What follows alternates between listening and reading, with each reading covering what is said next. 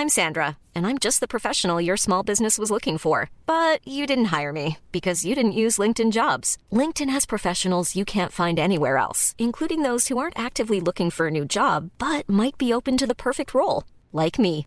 In a given month, over 70% of LinkedIn users don't visit other leading job sites. So if you're not looking on LinkedIn, you'll miss out on great candidates like Sandra. Start hiring professionals like a professional. Post your free job on linkedin.com/people today. Wow. Nice. Yeah. What you're hearing are the sounds of people everywhere putting on Bombas socks, underwear, and T-shirts made from absurdly soft materials that feel like plush clouds. Yeah, that plush.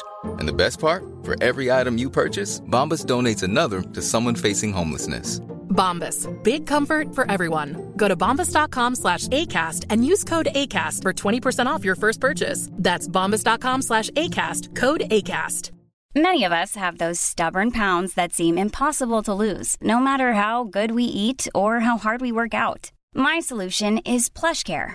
PlushCare is a leading telehealth provider with doctors who are there for you day and night to partner with you in your weight loss journey. They can prescribe FDA-approved weight loss medications like Wegovy and Zepbound for those who qualify. Plus, they accept most insurance plans. To get started, visit plushcare.com/weightloss. That's plushcare.com/weightloss.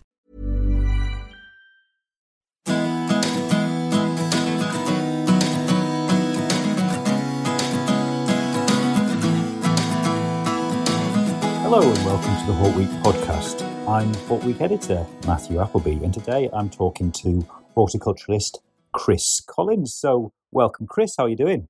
I'm very well, Matthew. Thanks for inviting me along. Now, you're ex-Westminster Abbey head gardener, and I am. So, and the coronation was there recently. So, what do you think you would, if you were still there? What would you be doing to prepare for the coronation? I would probably be, as head gardener, quite stressed about it all because it's a major operation. I was actually there when the passing of the Queen Mother happened, and they're kind of ready for it. There's this whole sort of plan it's already been discussed, and obviously, you know, we're very prepared people, aren't we, as a nation, and especially in that sort of area. So I think there would have been a big plan, but there'd been a lot of returfing going on. There would have been a lot of planting. There'd have been a preparation to give it this sort of, you know, what it deserves, really. It's obviously a national moment, isn't it? No, indeed. Now, going back a few years, you started your career in Brighton Parks. So what do you make of the sort of plight of parks at the moment? We've had recent local elections. Parks didn't really come up as too much of an issue. Trees did, but only sort of felling of trees. So, but I mean, parks are going through the mill yet again. So, you know, what's the solution? Well, I don't know. It breaks my heart, to be honest with you. Not that there's two sides to this story, really. I deal in my local park here, which is now run by volunteers. The borough I live in doesn't even have a parks department anymore, which is quite significant if you look at it through the whole. But there's a lot of people out there that care about it. But maybe not not the people who have the money in terms of, you know, where our taxes go, and there might be various reasons for that. I think that's really, really short-sighted. I think that if we're going to sort of talk about all the things that go on at the moment, biodiversity or weather and community, and I think parks have just sat there doing that, and they were when I joined all those years ago. They were certainly the producers of the best gardeners I've ever worked with, and I've say no shame in saying that, really, because they were the sort of characters who did it all their lives and did it professionally. So I kind of think it's short-sighted. I don't want to undercut anybody who's working in a park, doing their best, like the volunteers I work with over the road.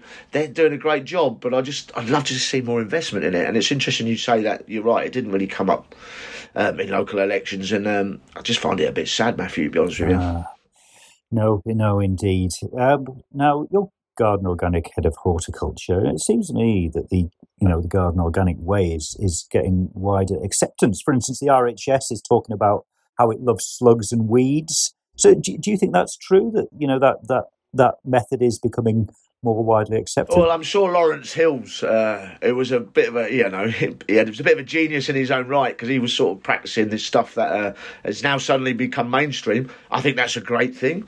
I think it is. I think I'm a realist. I don't want slugs eating on my lettuces, on my hard-worked allotment. So there is a balance to be had. There's no sort of cloud in the sky where it's all perfect. But I think as a gardener, I think, as gardeners, I'll talk generically for everyone who listens to this podcast and beyond, I think we are closer to nature than most people, and I think that's a privilege. I think that's an incredible privilege. So maybe we're the custodians of it more than others, and so I'm very much for that. We try to think about how we treat our plots or our parks or our back gardens. So it's a good thing. Listen, if we want to be... this is totally what I think at the moment is... I walked down the road the other day and there was someone digging up some celandine, plant minding its own business but wasn't wanted. And I think maybe if it's not getting in your way, leave it. If you have to garden to resolve it, then fair enough. No, I think there's a lot of that going on at the moment. So what about with Garden Organic? What are you working on at the moment?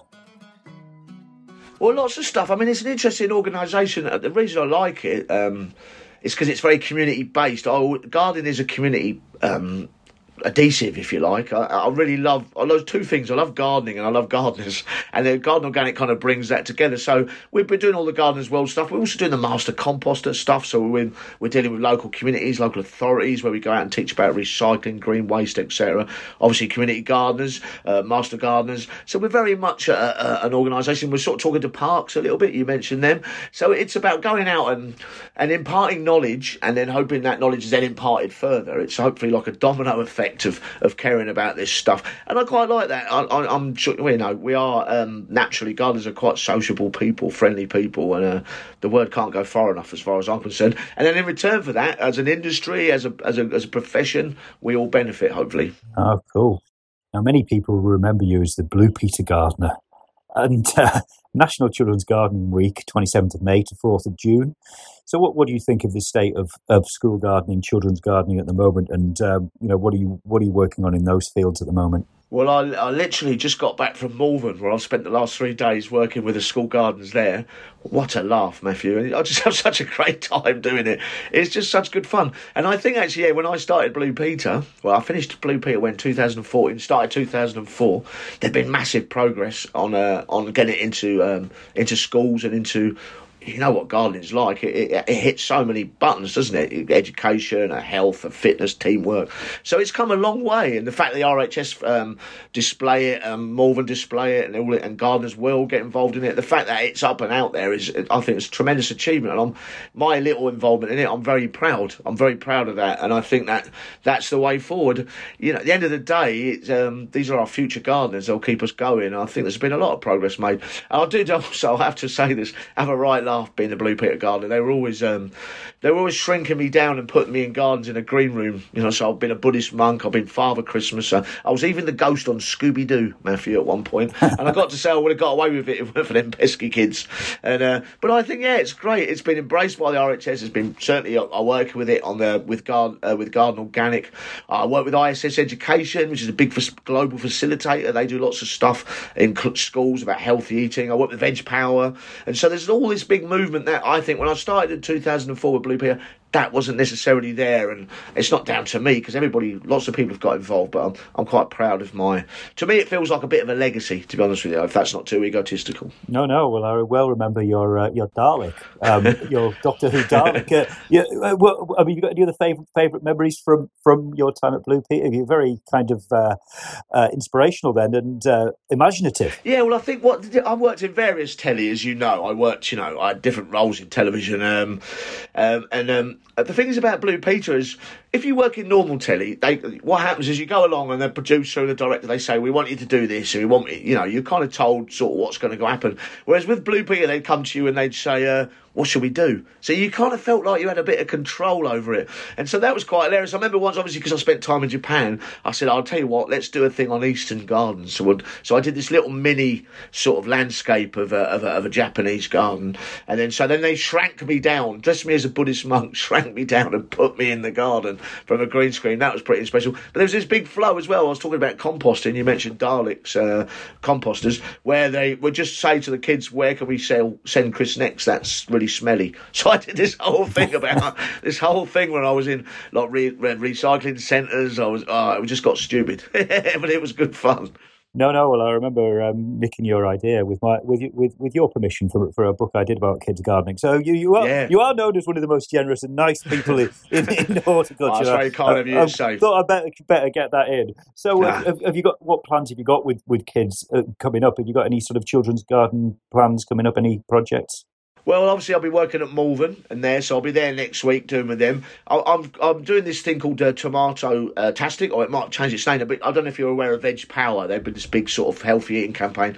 Well, last year I did this thing called Tomato Tastic, where in Edinburgh we got 5,000 kids involved in schools, where we got them grow to tomatoes right through to recipes, so seed to plate. Well, that's going on again this year, and that's gone to Wales, I think, Ireland. It's kind of gone to the home countries, and it's going to be much, much bigger. So I've just done a shot load of videos for them. It's simple stuff. You know as well as me, you grow a plant from seed, you're going to be a gardener for the rest of your days, and that's what it's about. It's about thinking about where your food comes from, but just that pure pleasure of just taking a tiny, tiny seed, putting it in some soil and watching it turn into a plant and then feeding you. It's not rocket science, it's just good fun. Oh, brilliant. Now, you mentioned Japan, and you've done quite a lot of work overseas. So what inspiration have you drawn from your travels to bring back into gardening in the UK?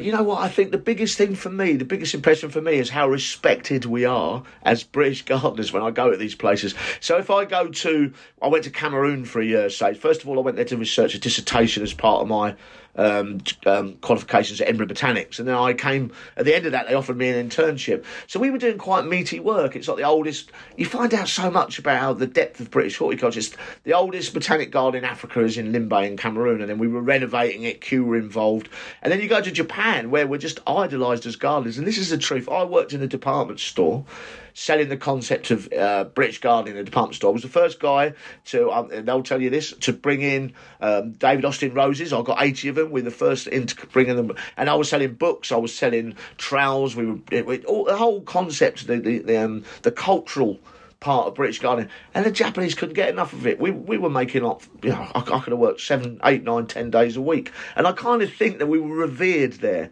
So I came back far more secure in the knowledge that we're quite good at what we do, mate. I can't really say it fairer than that.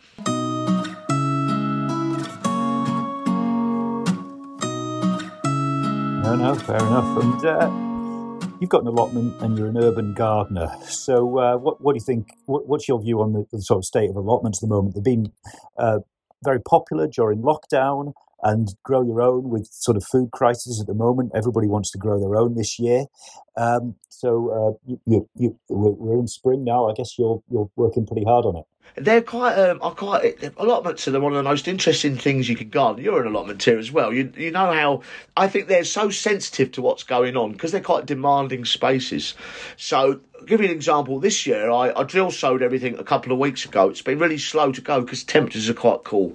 So last year it was really dry. I had an abundance of aubergine and tomatoes and peppers. So they kind of measure what's happening. So they kind of focus your horticulture. I think there's one little difficulty with it is it's kind of portrayed as being much easier than it is through media outlets, etc. And I see people turn up on my site and they turn up, they look so enthusiastic, and then 10 tons of mare's tail and couch grass later, they're kind of on their way. So I kind of think that maybe we should be a bit more realistic about those sites and what can happen on them so you don't put people off, so they turn up, do it, and then go again.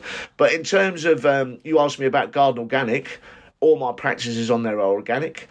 I don't believe it's something you can just speak about. You need to be practicing it. That's where the proof is. I get a lot of good food off it. It tastes incredible, but I am down there at least 20 hours a week this time of year on top of my job. So that gives you an idea. Crikey, 20 hours a week. I wish I could spend. I need to. I've got a lot of weeds. But maybe they're just plants in the wrong place. Tell me what's going to grow well on the allotments this year. What are you particularly growing this year? Well, I think because of all this, to me, it's felt like a real April. I think I've been out. This is my 38th season as a horticulturist on the ground.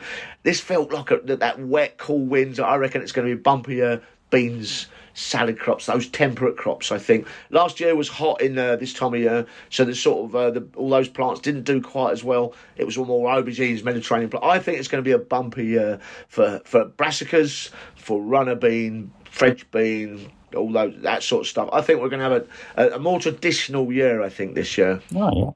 What sort of changes have you seen over your years watching people garden on community spaces like that? Well, there's two kind of sides to it. There's a load of old boys. I live in a bit of North London, which is traditionally very Cypriot from the war in Cyprus in the 50s. A lot of them came, so they're very good on the heritage variety. So they all pass their beans down the line, and so there's this big sort of clan of them that all swap seeds. I love all that. That's brilliant, and the plants they produce brilliant. But there's this new wave of people coming through who are environmentally concerned, who want to grow their own, who have all these good intentions, but I think maybe lacking the proper information to be pretty good at it. You understand? There's a disparity sometimes between the image of it and I'm an allotment covered in mare's tail. If I'm not there for a month, I've lost that allotment. So there's a realistic angle to it as well. Personally speaking, I think it's great that people are getting involved, that people want those sites and people want to go down and try this stuff. That can only be beneficial to us all, I think. No, brilliant. Okay, now you've always got lots of projects on. Whenever I see you, you've always got a lot on. So what events, shows, projects have you got coming up for the rest of this year? Well, I think it's going to be a big Gardeners World this year. So I've just got back from Bewley, which I had a great time, very relaxed show. I know it's a new thing, but it's really the beautiful New Forest. I really enjoyed that. Obviously, the Veg Power stuff. I'll be very busy. This is going to be quite interesting. I'm working with ISS Education, which is normally involved with schools and primary schools. That's been going on for years.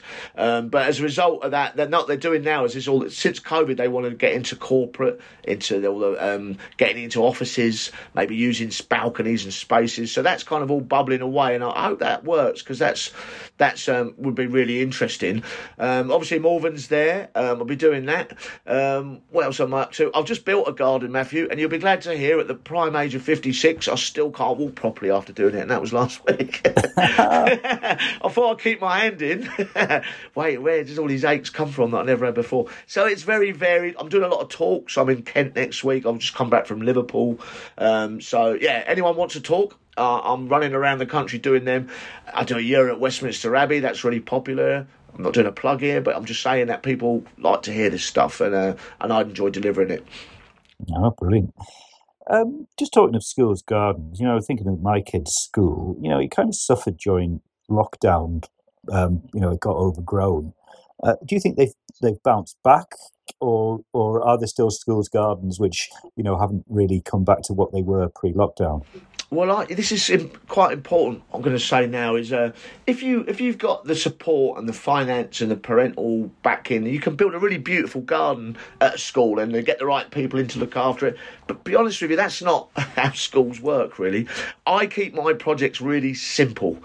Short and simple, and I keep them. My main priority when I do them in school is the teacher, because if the teacher doesn't buy into it, it's not going on at the children. So you could do little things like pizza wheels, Dalek composters.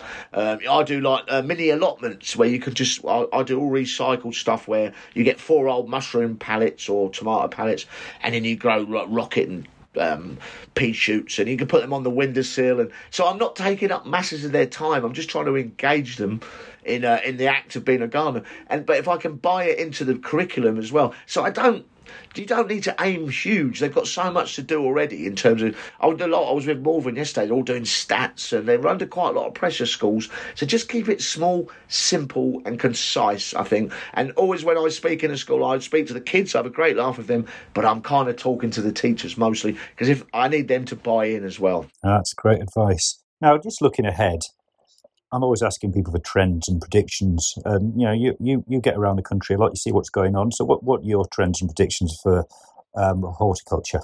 Well, I think the whole biodiversity thing is only going to get greater, I think, and it's a bit of an odd one as a gardener because it's not about abandoning its space; it's about managing the space different. But I think the whole pressure of the environmental aspects and stuff, and there's politics around that as well. But I kind of think that embracing the wildlife on your spaces or in your community spaces, etc., I can't see that decreasing. I think that's kind of where it's going. What I really love to see, and this is what needs a renaissance, is a training of amenity gardeners again. All the, you mentioned parks earlier. I just think that we need a renaissance with all that. We need people who know how to propagate, who know how to take care of spaces, etc.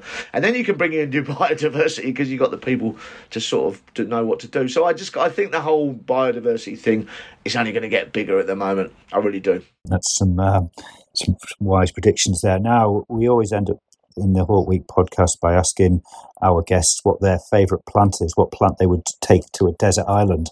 So, Chris, what is your favourite plant? What plant would you end up stranded on a desert island with?